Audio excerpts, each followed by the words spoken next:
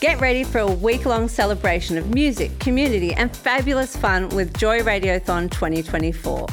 Joy has the largest collection of rainbow podcast content in the world, and you can help keep us out loud and proud by donating during Joy Radiothon 2024.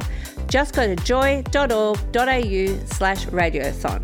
Mark it in your calendars because Joy Radiothon returns June 1st to 7th, and remember, we all flourish with joy.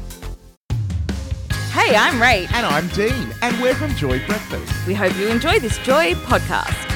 You're on Joy Breakfast with Rach and Dean. It's 10 minutes past 8. And we love each and every month getting Marissa from Second Chance Animal Rescue to come on in as we dive into chats about our furry, fluffy, sometimes feathery, friendly pets. Hello, my lovely. Hello.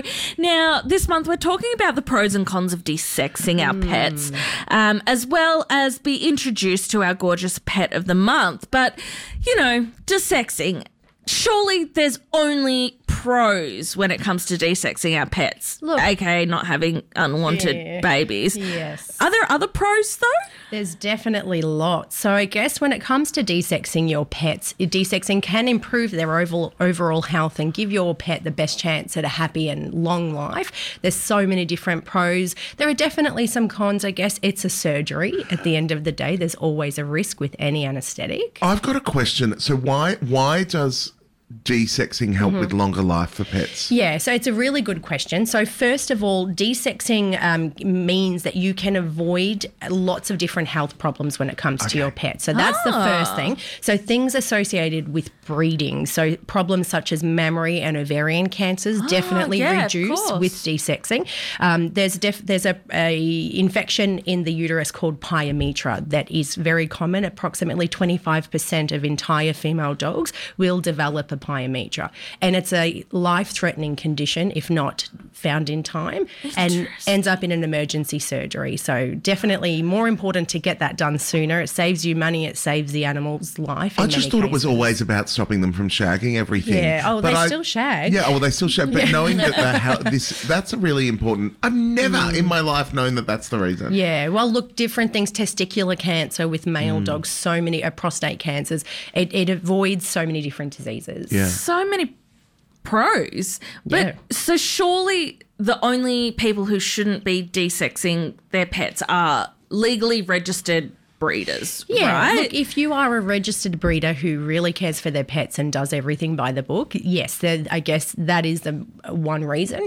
The other reason, I guess, that you could say that desexing your pet's something that you should avoid is if your vet believes that your pet is too old and they are physically not well enough to desex, then maybe putting them through that procedure could be a negative. But in most cases, I mean, at our clinic, we desex animals, that are still quite senior. It's just about doing it safely. As I said, there's always a risk with any anaesthetic, but taking those extra precautions like putting them on fluids, doing pre-anaesthetic blood tests, all those sort of things helps. I have a really interesting question. Hit me. Kind of left of field. I have a friend who has a Boston Terrier. She's very tiny for a Boston and she never went on heat. Yep. So my friend hasn't gotten her desexed because she's never gone on heat. Weird. Would it still be in her best interest to get her desexed because of the things like the cancers and that sort of Well, stuff? first of all, that's strange. It is. So she's very small. She was the runt and very delayed growth. So getting that dog vet checked, first of all, would be my main concern, making sure that there's no underlying issues that is stopping your dog not being on heat. That's a normal part of the process. It should happen. But then I guess desexing that dog would be very important because even though she's not going on to heat, it doesn't mean that she's still not likely to get things like mammary cancers and things like that, So it's one of these things that is definitely still a positive. I always wonder when it comes to desexing whether or not people are all for it or the guys bringing their pets are freaking out. So we're going to dive into this a little bit more because we all love to look after our pets and make sure they're happy and healthy. We're talking desexing with Marissa from Second Chance Animal Rescue. You're on Joy Brecky. Joy. It is 8:15 for your Monday morning, and we have Marissa from Second Chance Animal Rescue in the studio, and we're talking about to desex or not to desex. That is the question. We're talking about it for your pets, by the way, not for anyone else, just to make it very clear. I don't think it's called the same thing when it's a human. You're not don't think desexing so. a human. I know, but you know when we suddenly start talking about it, sometimes the guys in the room just cross their legs and go, oh, what's going on? Now, speaking of crossing your legs, there are certain people who really like the aesthetic of, for example, bulldogs with big balls. Yep. Now, for those, it's a thing. I get it, I is. get It it. absolutely is. I just didn't know how you were going to get us there, and you just rammed it straight in. Bulldogs. Big balls. And they do tend to have quite large. They do. For such small dogs, they just hang out there. So aesthetically, what can they do? Yeah. If they're like, it's Okay. it's in their dog's best interest, right? All right. I was ready for this question. I was sure you were going to go there today. So I found some information on this. So there is one thing that you can do. So if you like the look of balls and you need to get your pet desexed, which everybody should, there is definitely something you can do. It's nothing that we have done at our clinic before, but there is a thing called neuticles. So Wait, newticles. Neuticles. Oh my God, I love Instead of it. testicles, they are called neuticles. So essentially, they are implants that are made out of a silicon or a product like silicon that take the place of a testicle.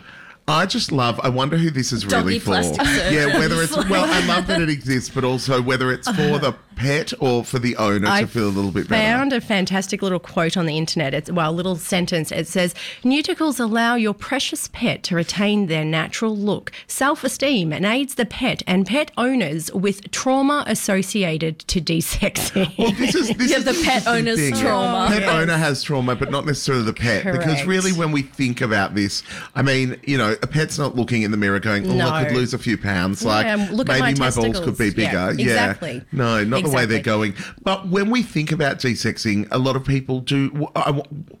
How do I say? What is it like for the animal? But you know, what is the post desexing experience? Of course, and that's a really important thing, I guess. At the end of an appointment, when you pick up your pet for desexing appointments, the nurse or the vet should go through some information about how to look after your pet post surgery. Right?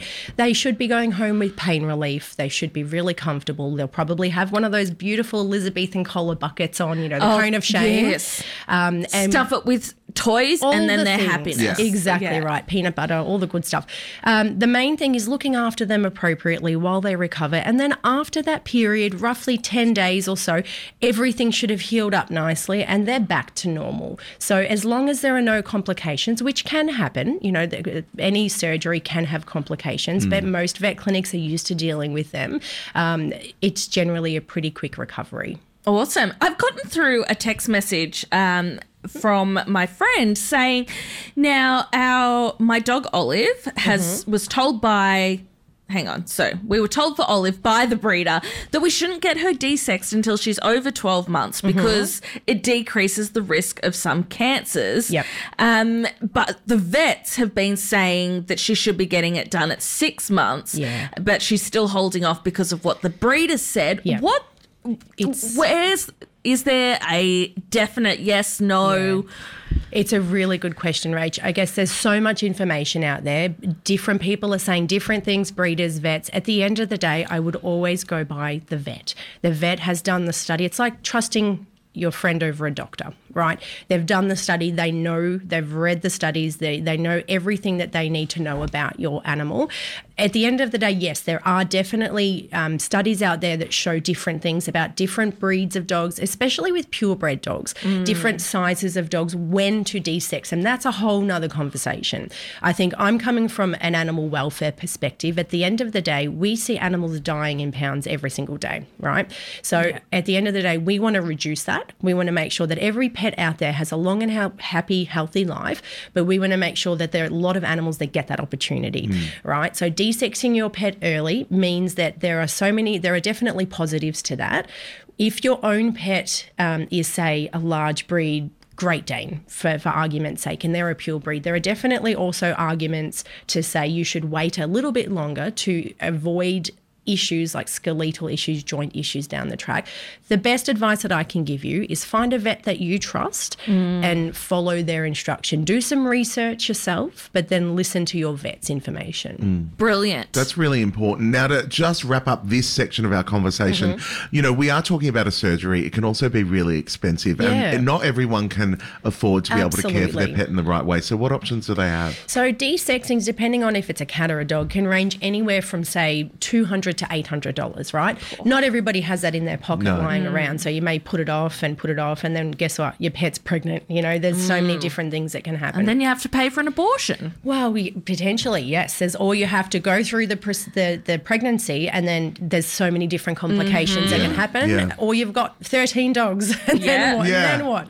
So there are different options, Dean. Things like payment plans with your vet clinic. We spoke about this last month. I forget every time that exists, and I love you mentioning it each and every time. Most vet clinics have it, and if they don't, find another one. There's desexing programs. So we've just finished ours, but for the last month, we've been doing $50 cat desexings. Oh, that's great. Wow. Most people can afford that, and if you can't borrow it off someone, or again, payment plans, there are different options. So call around, find out who's got specials on. Speak to your counsel as well. Sometimes they have desexing vouchers. There are lots of different options. This is great. Desexing your pet is important not only for the health of your pet, but for the entire community and the pounds and all of the different things. Well, after this song, we are going to find out about our pet of the month, who clearly wasn't desexed because she's had some babies of her own. But we're going to hear all about Penny after I'm That Girl. This is Bex. You're on Joy Breakfast with Rach and Dean. Joy. It's 24 minutes past 8. You're on Joy Brecky with Rach and Dean, and we've got Marissa from Second Chance Animal Rescue with us this morning, and it's time for Our pet of the month. Meow. Oh, that was cute. Tell us about Penny. Penny is a gorgeous little cat. She is what I would refer to a chocolate-covered marshmallow. She is absolutely adorable. Penny is a domestic short hair. She is about just over a year old, but she's been with us for so long, the poor dear. She's absolutely beautiful. She's not sitting at the shelter for any reason in particular, just she's been overlooked by all the cute little fluffy kittens. But she is like a chocolate tortoiseshell, absolutely beautiful to look at. Only just over a year. When she came in, you want to hear her story actually. She was left at our shelter gates in a box with her kittens. So sometimes we run out of names. So originally she was Box Mum because we have so many cats that come in until she found her name. So Penny is her new name. Absolutely beautiful. So we don't know why her owner gave her up, whether they just couldn't look after her or whatever the reason was. But they trusted us and they left her with us. She has been safe ever since. Beautiful. From the moment she came in, her personality is just absolutely gorgeous. You look at her, she starts purring. You touch her coat, she starts purring. She just does not stop. Well, Penny looks like a kitten herself. She does. Yet she's already had a litter of her own. Is she all desexed and healed up now? Absolutely. So she's been desexed, microchipped, vaccinated. Everything is totally fine. So she's ready to find her new home. One good thing is, because she's been with us for a little while, is we've just started a new program where essentially there's no adoption fee for her. You just donate what you can. Same adoption processes apply so that we make sure she goes to a safe and wonderful new home, but any adoption fee will help cover her. So what kind of home would be good for her? So she's wonderful with other animals. She's wonderful with children. She would love an indoor-only home, one with a comfy couch and lots of love. So a really easy cat. Well, we are going to put the details to the link to Penny on the podcast of today's episode so that you can find out more if you are perhaps looking for a pet of your own, and Penny might have a great home with you. Exactly. As always, there are pets available to adopt, and we urge you to adopt and not shop. You can find Penny and all the other animals at secondchanceanimalrescue.org.au or through our Joy Breakfast socials. Marissa, thank you so much for coming in again and all your hard work and dedication. We can't wait for you to join us again next month. Thanks so much, guys. See you next month. See you then. Bye. You're on Joy Breakfast with Rach and Dean.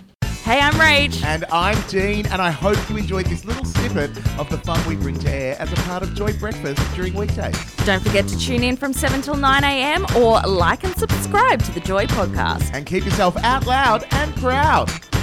This podcast was produced by Joy Media. You can support Joy's diverse sound and diverse community this June by donating to Joy Radiothon 2024. Go to joy.org.au/radiothon. And remember, we all flourish with joy.